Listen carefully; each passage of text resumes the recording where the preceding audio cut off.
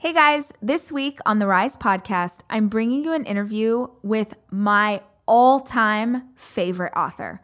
I have loved Lisa Kleypas as long as I have been reading fiction. And if you're not a book nerd like me, then maybe you're not familiar with her work. But if you love historical romance, then you will freak out with this interview. Lisa has been around forever. She is an OG in the publishing world. She's been on the New York Times more years than I can count, and she had so much wisdom and insight. She was better than I could have hoped for an interview with one of my heroes. I hope that you love this episode as much as I do. Welcome to the Rise podcast. I'm Rachel Hollis, and I've built a multi-million-dollar media company with a high school diploma and a Google search bar. Each week, we'll be sharing tangible, direct advice or inspiring interviews with the same intention. These are the tools to change your life.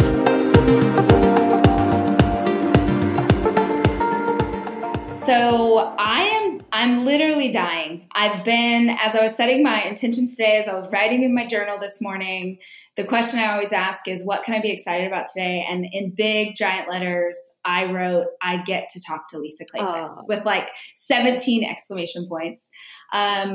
This is literally a dream come true. Like, I'm so excited to have you on today, and I'm so grateful for your time and that you take a minute to chat with us. Oh, I'm so delighted to be here, and thank you. I am so admiring of all that you've accomplished in such a short time, and like I told you before, I feel an instant connection with you, and I think everyone must feel that way because your book is so forthright and so honest. So I loved it. You're so sweet. I always ask this question for listeners who are not already familiar with you. And for those of you who don't know, amongst the people who read books like I do, so amongst people who read romance novels, Lisa is a goddess. Like, you are OG, long-standing, super prolific. You've been on the New York Times bestseller list I don't know how many times.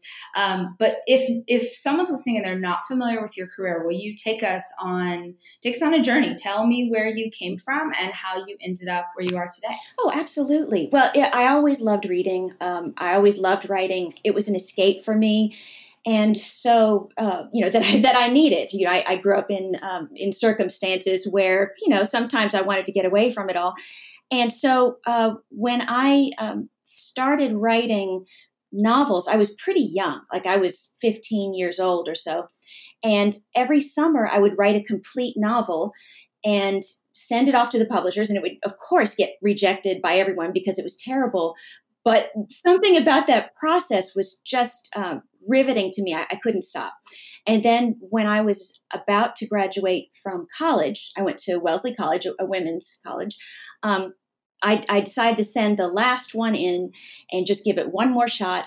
And it was accepted. So I sold at age 20 and had my first book published at age 21. And, frankly, a lot of the stuff I was writing about, I hadn't experienced or didn't know anything about. Were you writing romance even then?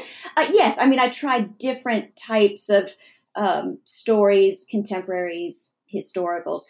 But the historicals were always my favorite. Even though I've ended up writing in both genres, there's something about that historical time period that I absolutely love. Well, there's several things about it that I love. So I have all these theories about why I love reading historical romance most, but I would love, like, why do you love that time period so much? Well, I feel like in general, people tend to look at the historical time period and it seems so removed from us. So we make all these assumptions, like all these Victorian people were so prim and proper and they didn't have the kind of feelings and fears and impulses that we have today. And in fact, I was watching some show one time on Victorian women and how dangerous childbirth was and how many women were, just died in childbirth. And also how many of their own children would die, how many of their own children they would lose. And so you assume, well, if you have a dozen children and one of them dies, it's a Victorian woman, well, they were used to it, because you would expect that someone would die. And then this show said, no, they felt terrible. Each time they felt exactly like we would if we lost a child. And so when you start applying this empathy and understanding, these were real people, then it becomes a way to escape into another time, but also to reflect on our own feelings in our own time right now. So for me, I always think that the rules were so much more harsh, meaning back then, if you made a mistake, if you did something wrong, if you were different, if you were awkward, if you, especially as a woman, if you didn't fit sort of politely into society, it was sort of like all hope was lost. Oh, yes. And I think there's something really interesting about how, we think it's hard today to try and fit into a certain aesthetic or being a certain type of woman. But back then, if you weren't, you had no chance. And that's just the people who were well-to-do. That's not even for the people who were servants or the people, I've just always been fascinated by a much stricter code of existing. Well, yes. A woman's life could be ruined so easily, even with a few words. Your reputation was everything. And so if you didn't fit in and you didn't end up marrying a fairly good guy, your life was really a mess, and you had no power. A woman could not own anything. It was just a really restrictive time, and that's really where I kind of came up with the whole idea for the Wallflower series, which is the greatest series ever that I've read. It was 57 times. Thank you. It was a breakthrough for me because at that point, when I've always read a lot of historical romances. At that point, when there were more than one woman in a novel, it was always the other woman who was in competition with her, or it was So I imagined all of these misfit women, which there were, sitting on the side of the ballroom in a chair, waiting for some guy to ask them to dance. And, a lot of times it wouldn't happen. So you'd just be embarrassed sitting there. It was like the throne of shame or something. And so I imagined, what if all these women sitting inside of the room, what if they were talking to each other? What if they became friends? What if they decided to help each other? And, when you read about women in history, that's how we all survived, is we helped each other. We comforted each other. We sat next to each other when we were ill. And this whole idea of women helping women really drove this Wallflower series. So it's about 4 young women who decide to band together. They're all misfits, and they want to help each other find husbands. And we're gonna talk about some of my favorite of Lisa's books that are more recent, and the one that's, what does it come out? Did it come out this week? It came out yesterday. Yes. Okay. Mm-hmm. Congratulations. Thank you. I just want to be very clear, because I am adamant about this. If you want to read Lisa's newer stuff, you have to read Wallflowers first, because there are things that happen in that story, in those books, that you need to know before you read the more recent. Yeah, yes, I think it is. And I know that technically everything's a standalone, but that's a lie. You're going to miss the nuance. You need to go back and read the old books first. So I was like, we cannot talk about her new stuff unless they understand that they've got to go read, The Devil in Winter. They have to start there. So I'm sure that over the course of your career, you've gotten this question a million times, but it's worth asking, because I'm positive that there are people who are listening to this right now who are maybe rolling their eyes at us and like, ugh, romance novels or historical romance. What do you say to people who think that it's ridiculous or fluffy or the opposite of feminism to want to read those types of books? Oh, well, I think they're wonderful because it puts a woman at the center of the story, and it's all about a woman's journey, a woman's fulfillment. And I don't mean, just physically, although that's certainly part of it. But sure. But you start with the heroine and the hero too, sometimes in an emotionally unsafe place where they yearn for something. They want something. Their lives are not complete. And the whole point of a romance novel, to me at least, is that you take the reader on an emotional journey with these characters. So as they explore this relationship and they talk about their fears and their hopes and their dreams, I think it echoes a lot of what we all feel. Who has not wondered, is the guy I'm dating, is he going to be good for me? Or I have these problems in my relationship with my husband. So these novels explore all these questions that are so relevant to us today. And most importantly, there's the happy ending, which I know is not, quote, literary, but is part of this emotional journey and this feeling of satisfaction that you get at the end of it. I mean, is that, like, do you read it for the feeling it gives you as well as the history and all of that? Yeah. Yeah, I wouldn't, truthfully, I love, and your descriptions of the history are so beautiful. I'm a super nerd for that kind of information. What were they doing? What did the room look like? How far away was that place from London? But more for me, it is the escape. Yes. Because my work is very intense and has been very intense for a decade.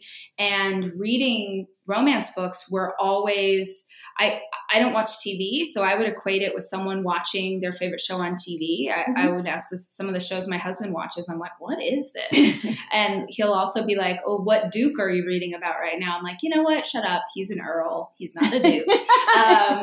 But it was always for me escapism. So it was, if work was stressful, or if life was stressful, if something was happening, when we were going through a very long adoption process for our daughter, like, this was my refuge.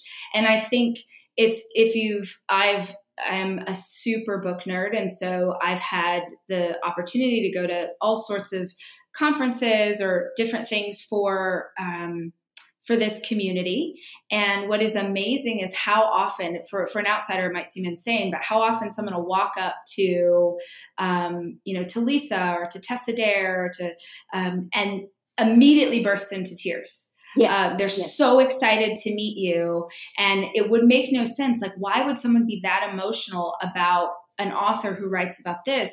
It's not necessarily the books, it's what those books represented to that woman in her life. Yes, and you've shared this emotional connection when you've loved a book that someone's written. What's the same thing I feel about having read your book is that you're speaking to me, and so therefore there's a bond between us, even though we've never met. And so yes, then when you meet this in person in the flesh, it's overwhelming. I've cried when I've met authors before. Having followed your career for a really long time and probably having read everything that you've ever published, there's obviously in the trajectory of your career, it improves over time. And this is what, as authors, we all hope, that we're going to get a little bit better every step of the way. Every book's going to be a bit better than the last one. I'm curious how you have approached getting better. Like, what kind of things have you done to improve your craft in the history of your career? Because there are plenty of writers, authors, creatives who, once they start to have a certain level of success, will just kind of let it ride. They'll just sort of regurgitate the thing that they know will sell copies, and they'll not work on getting any better. Well, yes. I mean, the first thing is that your publishing career never looks like a straight upward trajectory. It maybe for a lucky few, and we hate those people, of course. But usually your career looks more like a roller coaster, where you've got the ups and the downs. Sometimes you've got a loop de loop, and so you first have to understand that you're doing this for the passion of it, and for the love of it. That you want to stick with it even during the tough times where it looks like you're failing. And or as a editor a long time ago said, well, your numbers are drooping. First of all, you never want to hear drooping, as a woman in any way. Yes, exactly. So just understand there's going to be hard parts and tough times. But the thing that's really helped me is a willingness to approach this with humility and to listen to criticism. It stings. I hate it. I hate being criticized. But some of the most valuable things that I've learned have been from that. When you hear or read criticism, first of all, some of it you can discount right away and say, you know what, that just doesn't apply to me. I can't work with that or improve with that. But other criticism that's more constructive, if you're willing to really think about it, it can lead to a big improvement. And I'll give you an example. There was a website a long time ago, theromancereader.com. And so their reviewer read a book of mine where I've got to tell you, it was not one of my better books. It was long before The Wallflowers. And the question was of the heroine who couldn't decide whether to leave her career, her stage career, because she was an actress, or stay with it. So, is this guy worth leaving my career for? Which to me at the time was kind of interesting. But the reviewer said, I read this and it just didn't do much for me. It just didn't have that, it certainly wasn't life or death, blah, blah, blah. And so when I read that, I thought, from now on, every romance that I write has to have a life or death feeling. Not literally, not necessarily literally, are they going to live or die? But is this love, is this romance, this relationship, does it feel like you would die if you lost it? What I mean? Yes. Does it have that feeling that we all have when we're young and we're first starting out with someone, and it's so exciting, and it is a roller coaster. And so that criticism helped me to focus on imparting that feeling to a lot of my books. Luxury is meant to be livable.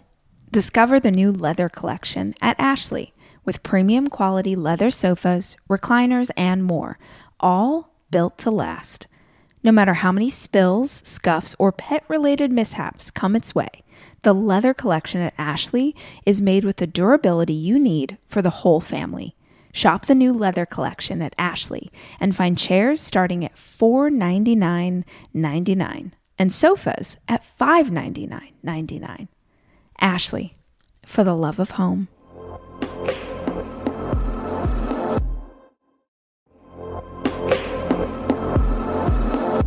Debit card users, listen up. You've worked hard for your money. Now it's time to make it work even harder for you. With Discover Cashback Debit, everyone can get cash back on everyday debit card purchases. That's right. Earn on things like gas, groceries, and even that midday latte. And to top it off, there are no fees, period. Yep, that means you won't be charged fees on your checking account. Transaction eligibility and terms at discover.com/cashbackdebit. Discover Bank, member FDIC. And how you're writing about a time period that we don't necessarily have, not that we don't have access to the information, but we don't have easy access. So how do you know as much as you know about the time periods you write in?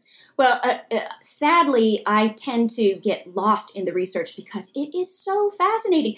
And, Google Books, you can go back and look online at these things that were written in the 1800s or earlier, and so interesting. For example, my last book, Hello Stranger, the heroine was a doctor, and I based her on a real woman, Elizabeth Garrett Anderson, who was the only female physician who was accredited for 20 years back in the 1800s. As soon as she got in through a loophole into the British Medical Association, they changed the rules so that no women could get in for 20 years later. And so when I was researching what Victorian doctors were doing and what strange mechanical contraptions they had invented for blood transfusion and all of this, I just got lost in it because it makes that world come alive when you read these things, So the research is just incredible.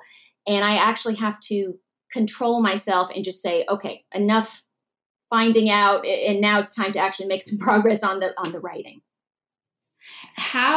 So right now, do you do a book a year? Is that your timetable? Yes. It used to be twice a year, but last couple of years, life has gotten in the way. Yeah, exactly. Yeah. And so, my youngest is now going to graduate high school this year, Lindsay, my daughter. And so I think after she leaves, there's going to be a lot more quiet time. But, part of being a writer is also being a person too and having a life. And so I really enjoy being a mother. It must be really hard for you because you have 4, right? 4 children? I have 4. It's so many kids. I don't know what we were thinking. We just kept going. Yeah, it is. For many years I did a book a year, and this was the first time in a very long time that I said, I need a minute. Mm-hmm. So originally the next book was due at the end of 2018, and I pushed it to the end of 2019. Because I'm sure you know that feeling where I'm just like, I hadn't for years had a single break where I wasn't writing or editing something. Yes. And like, what a gift. I'm so grateful for the opportunity, but simultaneously you feel like your brain's going to explode, or at least I do. Yes. So yeah, I'm grateful to slow down a little bit. No, that was very wise of you and good. And you must keep that in mind always, because self-care, I think for a lot of women at our stage in life where we have children and careers and all these things, self-care is the first thing to go. And absolutely. Yes, because I'll tell you, there were occasions where we would, the family, because I have 2 children, we would all go out to eat or go out to do something.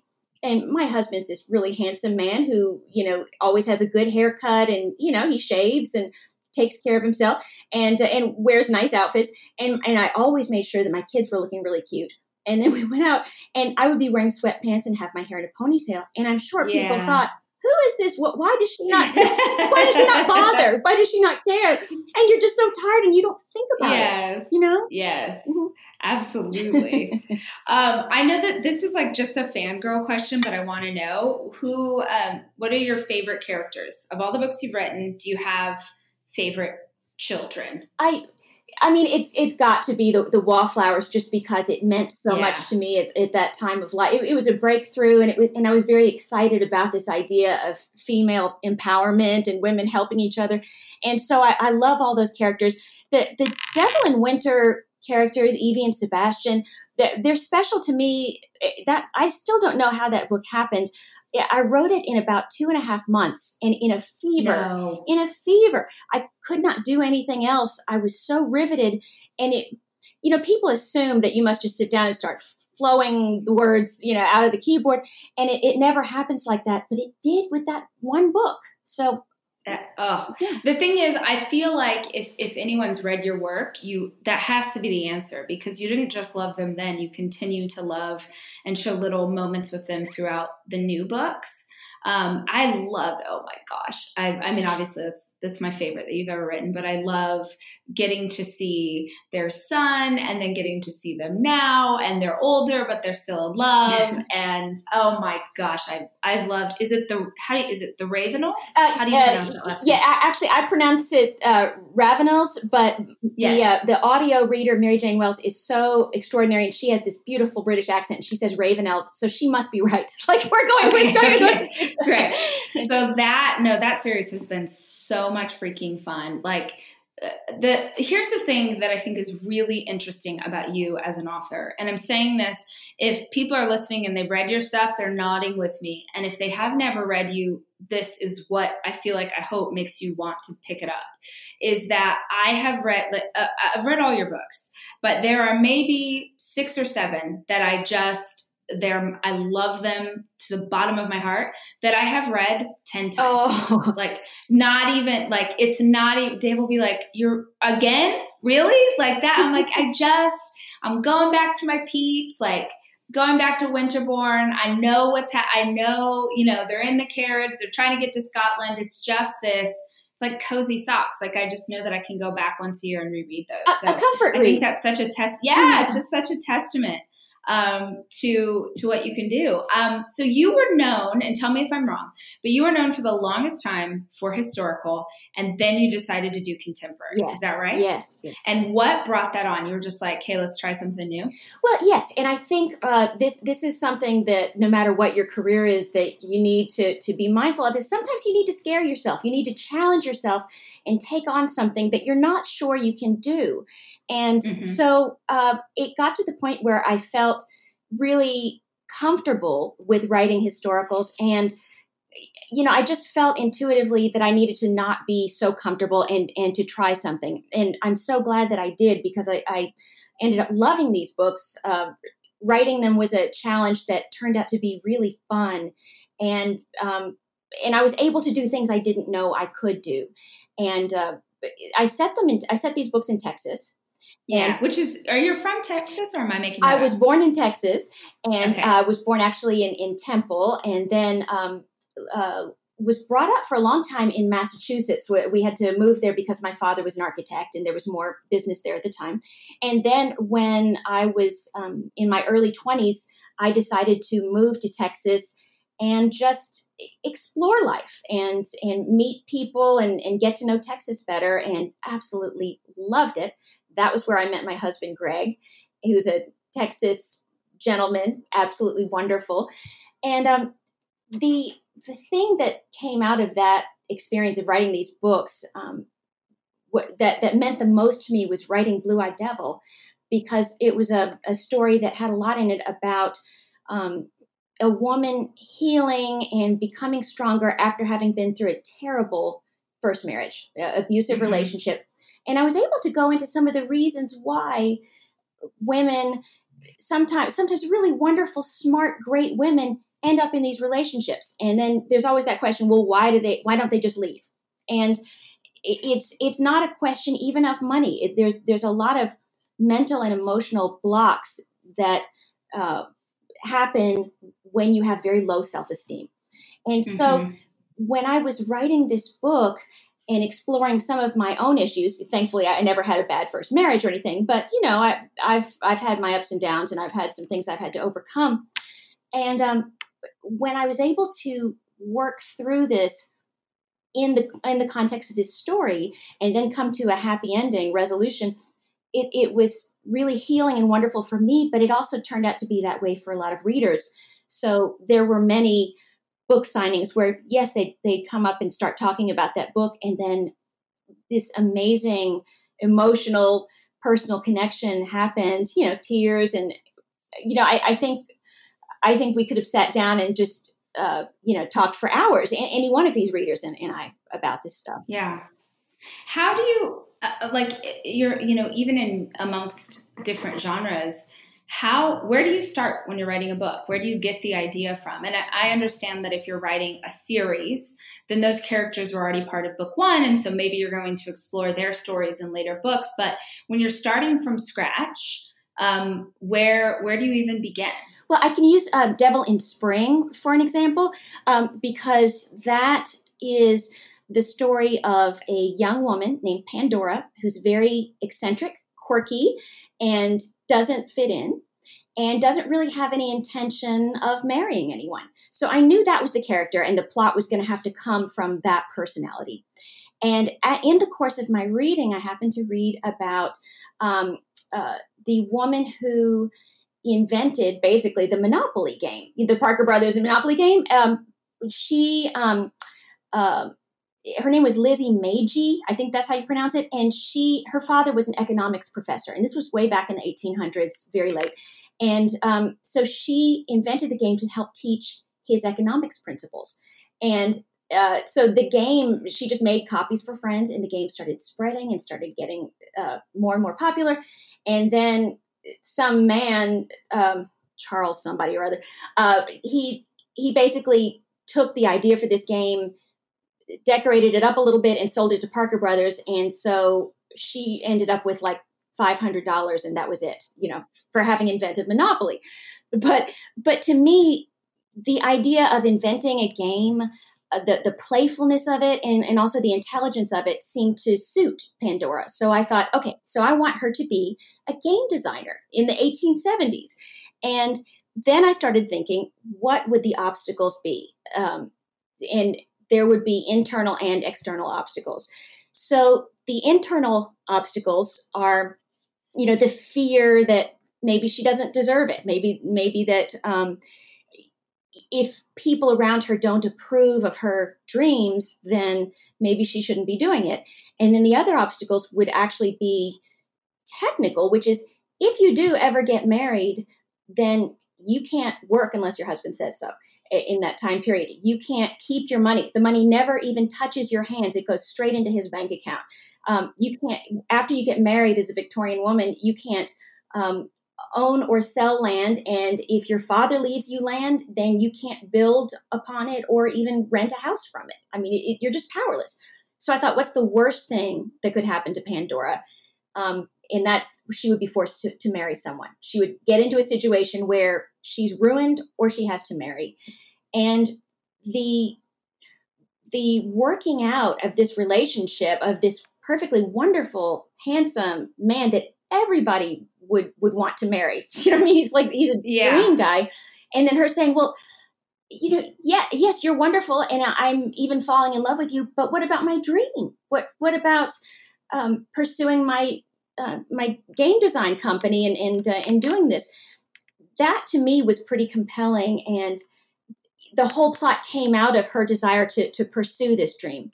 And it sort of broke my heart because amid all the flood of, enjoyment for this book and praise and everything else, there were a couple of negative reviews on Amazon. And I, of course, was curious, what did you not like about the book? And so this poor woman, I felt sorry for her, compassionate for her, because she said, well, there's too much about, women's rights and stuff like that. And besides that, her dream, why does it matter what her dream? Her dream is to do a board game company. It's not like it was an important dream, like being a doctor or a lawyer or something else. It was just a board game company. And what broke my heart was no one gets to tell you if your dream is important or not. No one gets to decide. Oh, you're preaching my language, Lisa. Well, yes. Thank you. See, I'm trying to show this in a historical context that to her it was important, and to the man that she fell in love with, it became important to him because it was to her. But Amen. But it's so ingrained in women nowadays. I think that we have to have everyone approving of our dream. And no, you don't. You can just believe in it. And it's hilarious. Are you reading what book of mine are you reading? Are you reading Girl Wash Your Face? Yeah, I started, I'm about a third of the way through it, and I absolutely love it. But why do you have a part? The next book that comes out March 5th is called Girl Stop Apologizing. And it's basically like you're just giving the summation of it. Oh, wonderful. And I'm having this aha moment right now. I'm such a nerd that it's taking this conversation. I'm like, oh, that's why I like your writing. Because this is a storyline that comes up over and over and over. Plenty of people write historical romance, and it's great and it's fun and it's a chance for us to escape. But your heroines over and over are like, but what about me? Yeah. But what about this thing that I want? But what about, and many, many times they're pursuing things that would not be appropriate for women, or that other people would deem inappropriate. Yes. So, of course, that's why I love your stuff. Oh, my gosh. Oh, that's great. Just such a epiphany. Well, we all need Girl Stop Apologizing, because this is a message that it needs to be repeated over and over again until it sinks into our society. And I can illustrate it in a very non-threatening way by putting it in a historical romance that's fun and that's an escape, and you can actually hit it more head on with your book in a real nonfiction practical way. But this actually kind of reminds me of something that Meg Ryan said in the NYT magazine, I think a couple of weeks ago. It was about Nora Ephron, who I love. She went to Wellesley in my college too, and I've just always thought she was wonderful.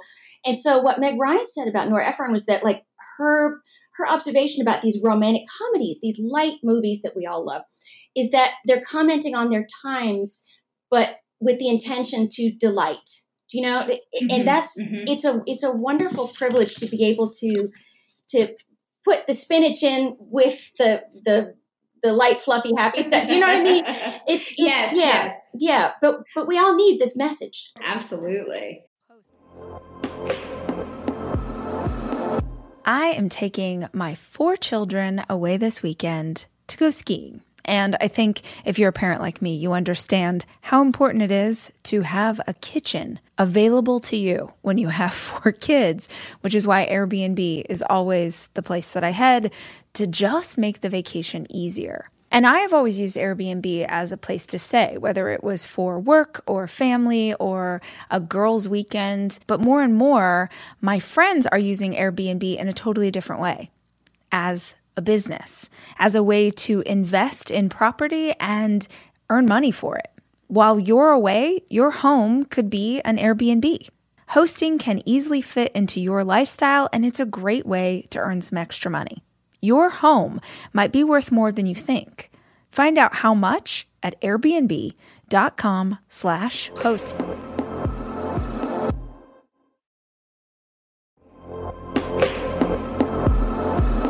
Almost every morning of my life, I have oatmeal. Seriously, during the winter, having something hot in the morning really makes a big difference in my day. Quaker has been a trusted name in oatmeal for over 145 years, which means they've been milling oats since before the invention of the zipper, the stop sign, or ballpoint pens. Quaker has something for everyone, whether it's old-fashioned or quick oats that are good for cooking or baking. And while a ton of things have changed, the good stuff remains the same. Quaker, getting up to some good since 1877. Look for Quaker Oats at your local grocery store.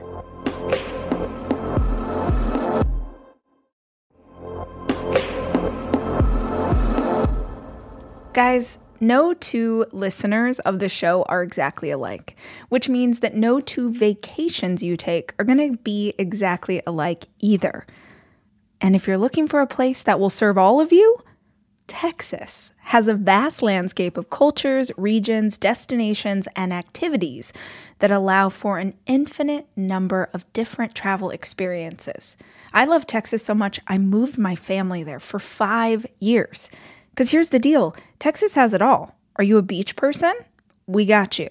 If you love a rugged vacation, not my jam, but there's plenty of campgrounds, hiking trails, and state parks galore. My favorite part about Texas? The food.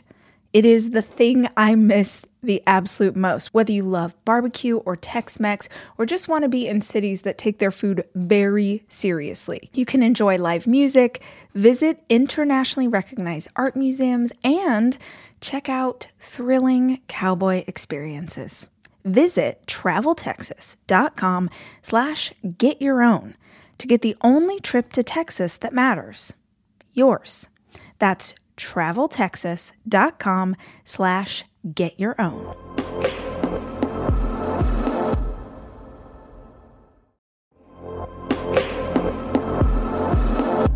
To me, being healthy is really grounded in nutrition. Honestly, what I eat and what my kids eat is super important to how we live our lives.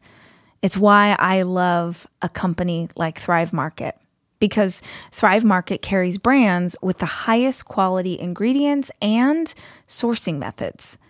They restrict hundreds of ingredients across their food and cleaning categories. So when I go online and I use their on-site filters, I can figure out exactly my lifestyle needs and trust that what I'm getting from Thrive Market is what I want to take into my body. When you join Thrive Market, you're also helping a family in need with their 1-for-1 membership matching program. You join, they give. You can join in on the savings with Thrive Market today and get 30% off your first order, plus a free $60 gift. Go to thrivemarket.com/rach for 30% off your first order, plus a free $60 gift. That's THRIVE market.com/rach. thrivemarket.com/rach.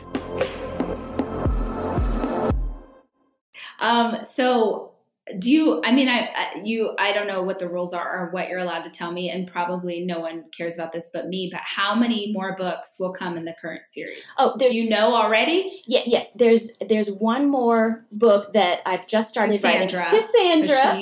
That's yes, right. Yes. And so and we all know who she ends up with. Yes. We know. The railway mogul or obviously he's so awful, but she's gonna make him great. It's fine. I'm here for it. I'm ready. I'm ready. Thank you. But if you don't have a copy, I'm going to send you a copy of Devil's Daughter, because I know they sent it to me. I got to read it. I freaked out because I had already pre-ordered, and then I'm such a nerd, so it arrived no, that's not true. I had pre-ordered, and then I was already nervous, and then they said, "Oh, we'll send you a copy early," and I get my copy early, and it's just sitting on my nightstand, and Dave's like, "Isn't this the book that you've been freaking out about?" I'm like, yes, but as soon as I start, then it's going to end. And so I'm such a loser how slowly I read that book. Because then it ends, and then I'm going to go back and start at the beginning of Wallflowers or something, because it's just, I don't know, your favorite authors just, they talk to you in a certain way, and you just, I don't know. People are rolling their eyes right now, but there's plenty of other book nerds who are like, I get you. The same thing has been written in so many, Goodreads reviews and blogs. it's this comfort read feeling, I think, and this familiarity, this visiting this world that feels safe because you know it is going to turn out okay, and that exactly no matter right. what the adversity, that it's going to be a satisfying resolution. So yes, I crave that. Years too. ago, I was having lunch with Sherry Thomas. Have you met Sherry? Oh, before? what a lovely woman! Yes. Oh yes. my gosh, she's so stinking talented. Mm-hmm. But a little bit more like, let's say, darker version of historical romance. But she had said to me, I was telling her that one of my favorite things in a book is when this sounds like the opposite of feminism. I don't even know, but I love when the guy just like decimates them. Like he just does. He's so awful. He's so mean. He gets something wrong. It's confusing, but don't worry. It'll be okay in the end. He's going to discover that he was a jerk, and then he's going to feel terrible. And I said, why do you think that is? Why do you think I love that? And she said, I think because we all want to be safely destroyed. Yeah. We want a safe place to have our heart broken, knowing that it'll be okay. Yes. Because in real life, when your heart gets broken, you don't know it'll be okay. That's right. But in this space, no matter what, with these types of books, even if you're crying and it's awful, don't worry. It'll come back around and it'll be okay. And I was like, oh man, that's real. Yeah. That's so real. Yes. Yeah. Well, and I have a rule about that. I mean, if a hero behaves badly, if he does something awful, there has to be a proportionate amount of groveling, like later. Yes. So, yes. It needs to be on his knees. I'm sorry. I'll never do it again. Yeah. But yes. You want the safety of having these fears explored. And so, that's exactly how it works. So something I'm curious about, I think from a strictly business perspective, I feel like not as a fan of your work, but as a businesswoman, I can see certain themes that emerge in books that I'm like, oh, that feels similar to books that you wrote a long time ago. Not the same book at all, but I'm trying to think of an example of this recently that I was thinking about your work. Like, oh, this is a similar personality type where, for instance, in the very first book in the Wallflower series, The Secrets of a Summer Night. Yeah. There we go. So he is a really wealthy gentleman, and he is wanting to marry this woman who's way above his station, which there's some similarities of that in Marrying Winterbourne. Yes. Or so is that something that you're thoughtful of? Like, oh, that not the same storyline, but that kind of the differences between these two characters, or this sort of force proximity or whatever, that works really well with my audience. Are you thoughtful of that when you begin writing something else? Oh, yes. And there are certain, core stories or themes. I think Jane Ann Krantz said that every writer has a core story. And so mine is always an outsider trying to fit in. And because I felt so much that way, like when I was in middle school and had braces and glasses and was really chubby, and I'm only 5'2". And so, I felt like I'll never fit in. I'll never be one of the popular people. And so that core story of an outsider trying to become part of society, trying to belong, has always fascinated me. And I think what happens in most of my stories is that they don't really ever quite fit in, but they learn that because they have confidence in themselves and they have a loving partner and they have this wonderful relationship, it doesn't matter anymore. And so that's what happened with Marrying Winterbourne. Is here's this man who was Welsh, and boy, did the Welsh have problems as far as prejudice against them and all sorts of obstacles in English society at that time. I mean, they were like lower than anyone. And so for a man like that to aspire to this aristocratic young woman whom everyone wants is just a pie in the sky, and he'll never be able to achieve that. So when you put these two very unlikely people together, different backgrounds, how you find the relationship in that, I think, is exciting and fascinating. So I'm curious. It feels remiss to not talk about this because I'd be curious what your perspective on it is. What kind of flack, or have you gotten flack over the years for writing books that have sex in them? Oh, how has that been in the history of your career? Were there times that it was easier? Were there times where it's sort of like, it's expected in a romance? Well, yes. I mean, it's actually much better now than it used to be. I used to personally receive flack from from people around me, for example, my Catholic grandmother. She read my very first book, published way back, and so she read it, and I braced myself because I knew she just wasn't going to like it, that there were sex scenes in it. And then she gave me her approval. Finally, she said, it was really okay. I didn't mind it except for that one word that you used. And I thought, what word? What word? I have no idea. Probably it was like leg or thigh or something. I don't know. Yeah. Yes. But no, my feeling is I need to be honest in these books. And I need to show this journey that the couple are on together and individually, and I need to show this relationship. And so if you close the bedroom door, you are closing off a fairly important part of a relationship. For me, the sex scene can never be gratuitous. It's there to show that something has either changed or progressed in their relationship. So it has to be grounded in emotion. And so it should be so necessary that if you take it out, then you would be missing something. You would be missing a piece of their relationship. And as long as I feel like every sex scene that I put in a book is respectful and is not there to be lurid, but it's there to show this relationship, I'm fine with it. And, the readers that say that they just like to skip them, that's their prerogative too. They can do that. Yeah. And I don't think that you miss anything if you get to that part and you skip 2 pages. You're still getting a great read. How far out do you know what you'll write next? I usually only know a book, sometimes 2 ahead. So I knew that I was going to put Cassandra and Severin together a couple of books ago. And so it's just been in the back of my mind. I actually wasn't sure who to put West, the current hero of Devil's Daughter, with. I was so happy about Thank that. you. Because I loved her and she was so sad in A Devil in Spring. And I was just like, oh, please, please. And then when I saw that book and I'm like, oh, this is about, and then read who it was, I was like, yes, absolutely. And how did I not see that coming? And I also loved the tension that you gave them because at first I thought, well, they would have met each other. Why haven't we known that this was an issue before? And then I just thought it was handled so well. Thank you. Well done. Well, I had thought about just bringing in an outside love interest for him. And then sometimes when you're writing, your mind just throws in an unexpected detail or even a character you weren't necessarily thinking about too much.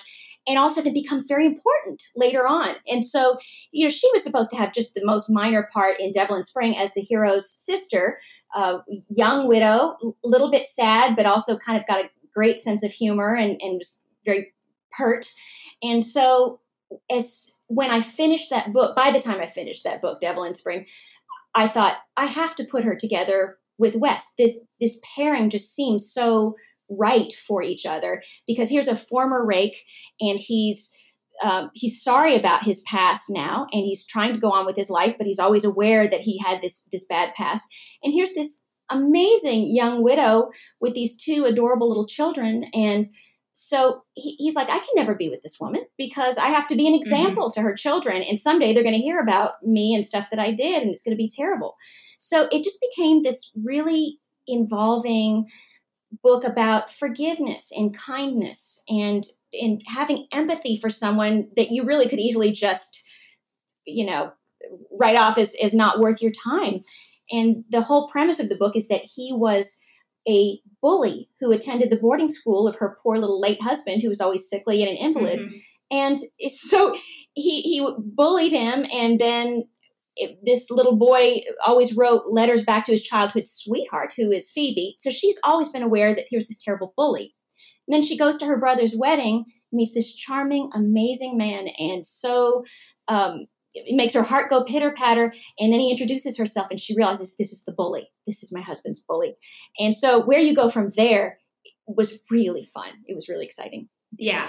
Oh, I was so happy to get to read that. And I hope, is everyone loving it? Have you seen reviews and stuff online? To tell you the truth, I've been a little overwhelmed because the the outpouring has just been so warm and kind and enthusiastic. And I think right now, especially with all the terrible news going on and all the difficult weather people have had, it's just nice to have a warm, happy escape that just makes you feel good. It's time, and especially about it being about kindness and forgiveness and empathy. Those are important for all of us to think about. Are you surprised? I don't know if that's the right word, but are you surprised at the reception of, because forgive me if I'm wrong, but you had stepped away from historical for a minute, and then The Ravenels was an entrance back into historical. Is that right?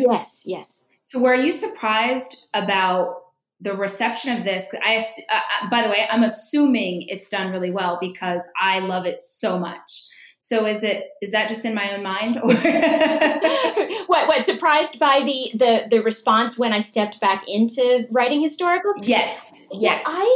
I was surprised. I was really surprised, honestly, because I could see that the genre was going on, and there are so many bright lights and talents. Tessa Dare, Sarah McLean, they're just incredible people. And so the fact that I was missed, or that my particular types of stories and messages, were missed was just so reassuring and reaffirming. I was really delighted by it. And one of the things that I was uneasy about was that I like to put so much history in the books, and I just kind of sneak it in, like especially with food. I don't know if you've noticed. I go on for pages about food. I actually love how you do that. I love that you end and you'll say, like, actually, I tested out this recipe and it's really delicious, and you should try and make blancmange. Like, it is the nerdy part of it. Great. You do talk about food. Thank you. Yes, I was so curious about blancmange because you always read that when someone's sick, we have to send up a tray with blancmange. And I was like, what the heck is blancmange? And it's this wonderful little vanilla pudding that I put the recipe for at the very end of the book. Yes, you did. But yes, so the food, the details, what the dresses felt like, not just was it a pretty pink dress, but what does it feel like to wear a corset? What are these kind of details that make you feel and experience the book? But it tends to, it makes it a richer read, but it slows you down a little bit because it's not what they call a wallpaper historical. It's not a contemporary with the heroine wearing a long dress. It is really trying to be rooted in history. And so I thought, I wonder if that time is past where that kind of detail is enjoyed or appreciated. So I loved it that yes, the readers still wanted that and still enjoy that I do that. Absolutely. I hope you keep writing them forever because they are one of my favorite things. And it was, I was tickled to be able to read something early. And I still kind of can't believe that I got to talk to you for the last 45 minutes. This is literally a dream come true. Like, I've just had the biggest grin on my face the whole time because I'm thinking this morning, like, oh my gosh, if I could go back to 15 years ago, Rachel, and tell her she's going to get to sit on the phone and talk to one of her heroes. I can't even totally contemplate that this is happening. So thank you so much for the time. And thank you for doing what you do, because there's a lot of times I'm one of those people that would have walked up to you at a book signing and started crying. There's a lot of times where your book has been a comfort to me when I needed it. So that is the best compliment. Thank you. And thank you for being a new hero of mine. I just think you're wonderful. You're absolutely wonderful. Thank you. And wait, I do want to say this. I would be remiss if I didn't. The new book is called Devil's Daughter. Is that right? That's right. Yes. But do not read that yet. If you have not read the other, you're going to read the series before that. And truly you want to go back and you want to start with The Wallflowers. I'm just saying, don't read out of order. You'll do yourself a disservice. Thank you so much. Yes, Lisa, honestly, thank you for your time. We are so grateful to have you. And I hope everyone goes and reads all the books and makes sure and review them because that helps authors a lot. Oh, wait. For people who want to hang out with you more, where can you find you online? Becoming a little more versed because of my teenage daughter's instructions in how to use Instagram. So I'm doing a lot more Instagramming nowadays. And I have a Facebook page. And and I'm also getting better about Twitter. It's one of those things where it's such a nice, fun thing to do, and yet I forget about it. So now I'm getting a little bit more involved. So yes, I will reply. Just contact me on any of those platforms.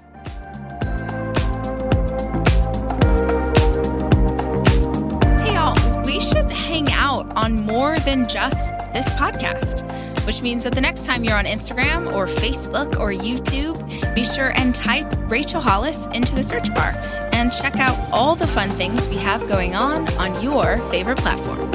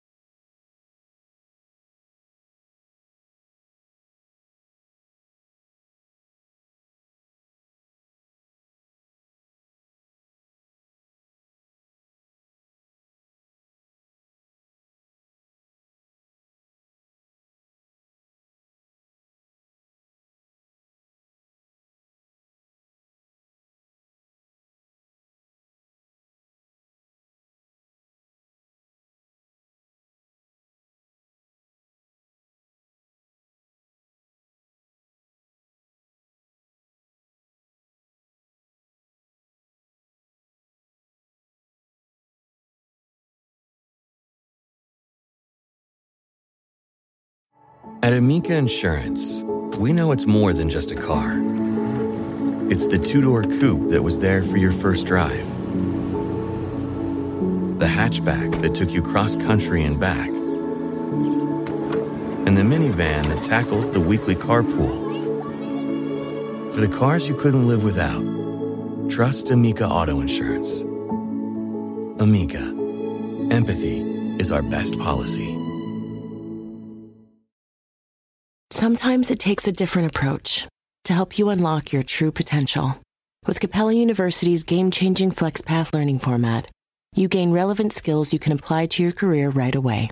Earn your degree from an accredited university and be confident in the quality of your education. Imagine your future differently at capella.edu.